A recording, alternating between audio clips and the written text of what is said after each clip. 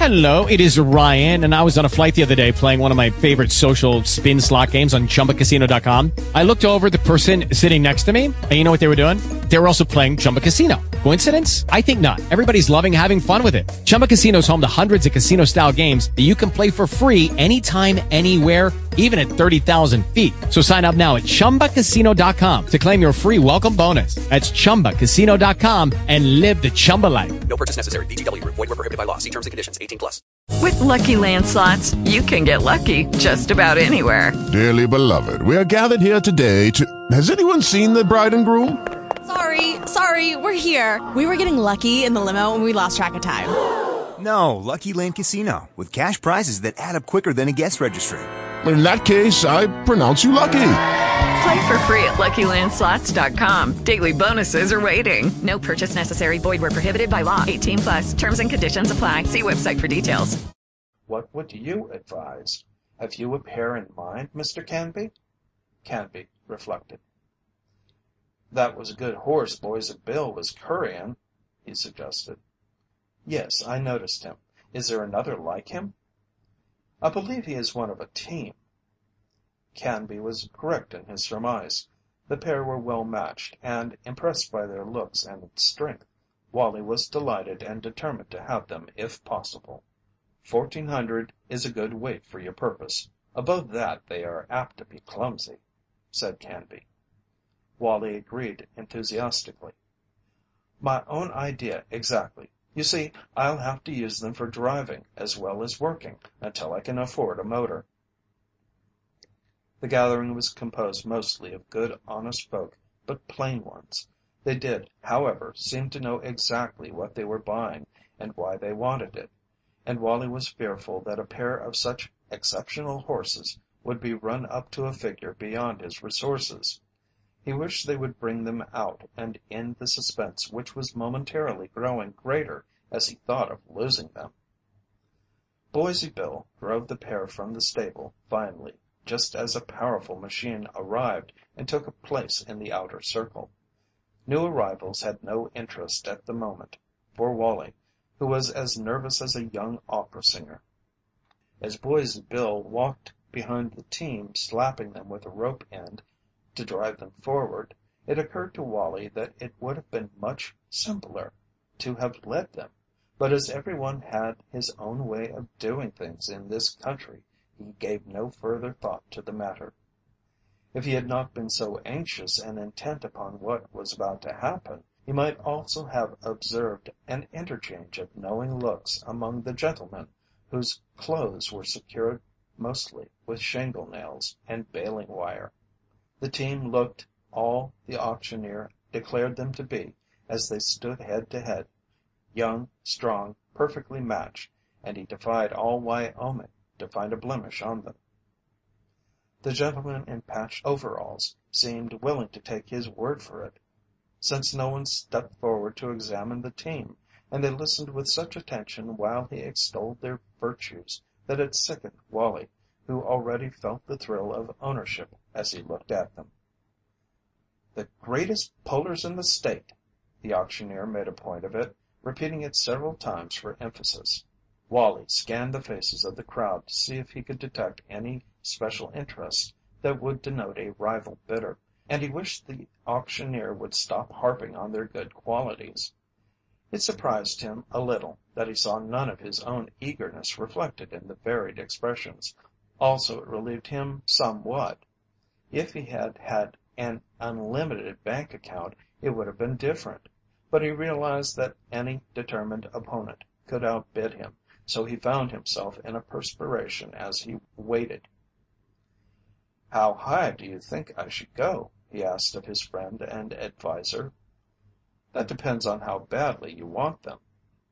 They suit me exactly.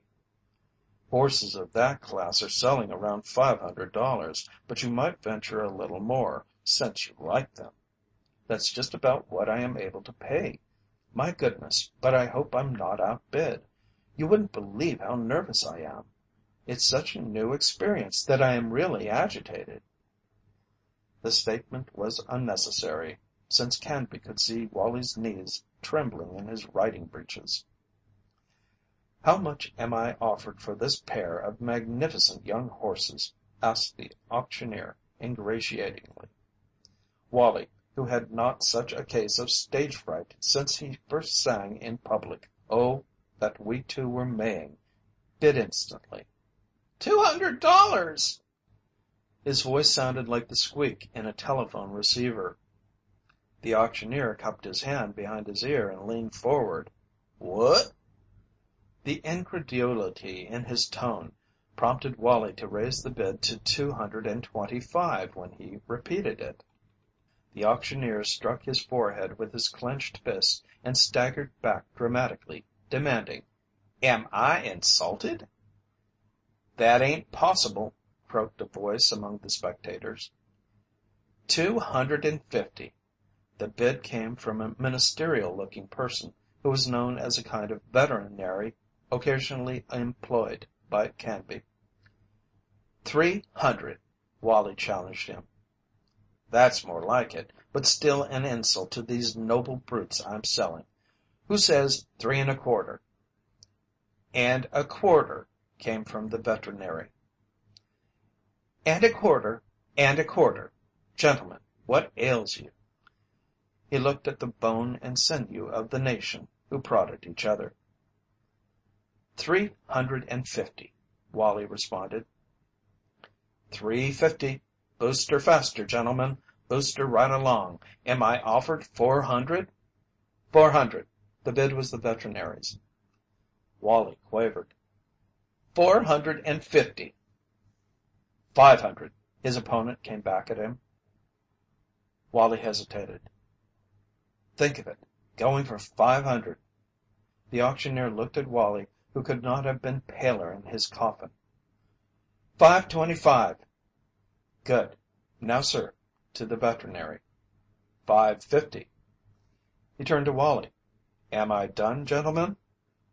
Wally stared at him, his throat too dry to answer. Must I give away the best pulling team in the state for a puny, piddling $550? He pleaded.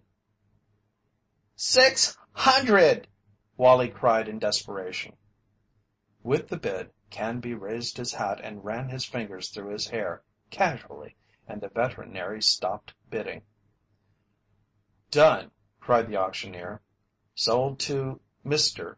The name, please. McPherson, for $600. A bargain.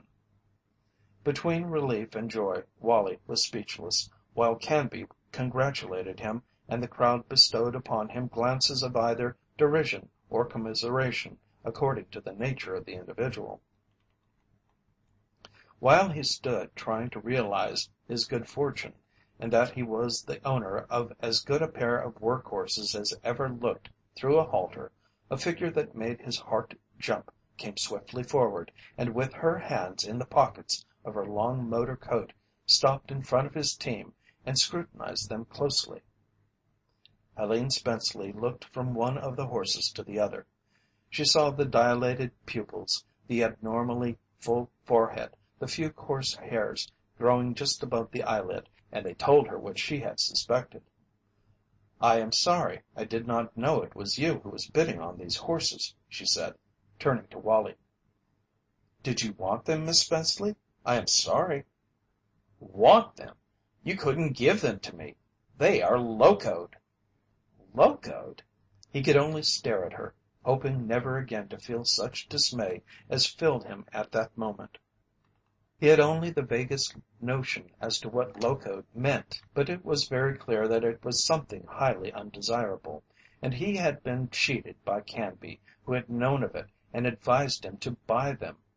Such duplicity was without his experience, and sickened him nearly as much as the thought of the $600 he had invested in horses so radically wrong that Helene Spenceley would not take them as a gift.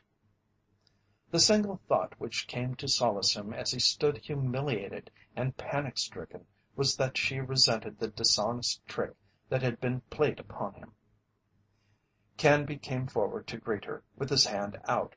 She ignored it, and said indignantly, I should have spoiled this sale for you, Mr. Canby, if I had seen who was bidding on these locoed horses." Though Canby flushed, he shrugged a shoulder and replied callously: "We all had to get our eye teeth cut when we came to the country." Chapter 10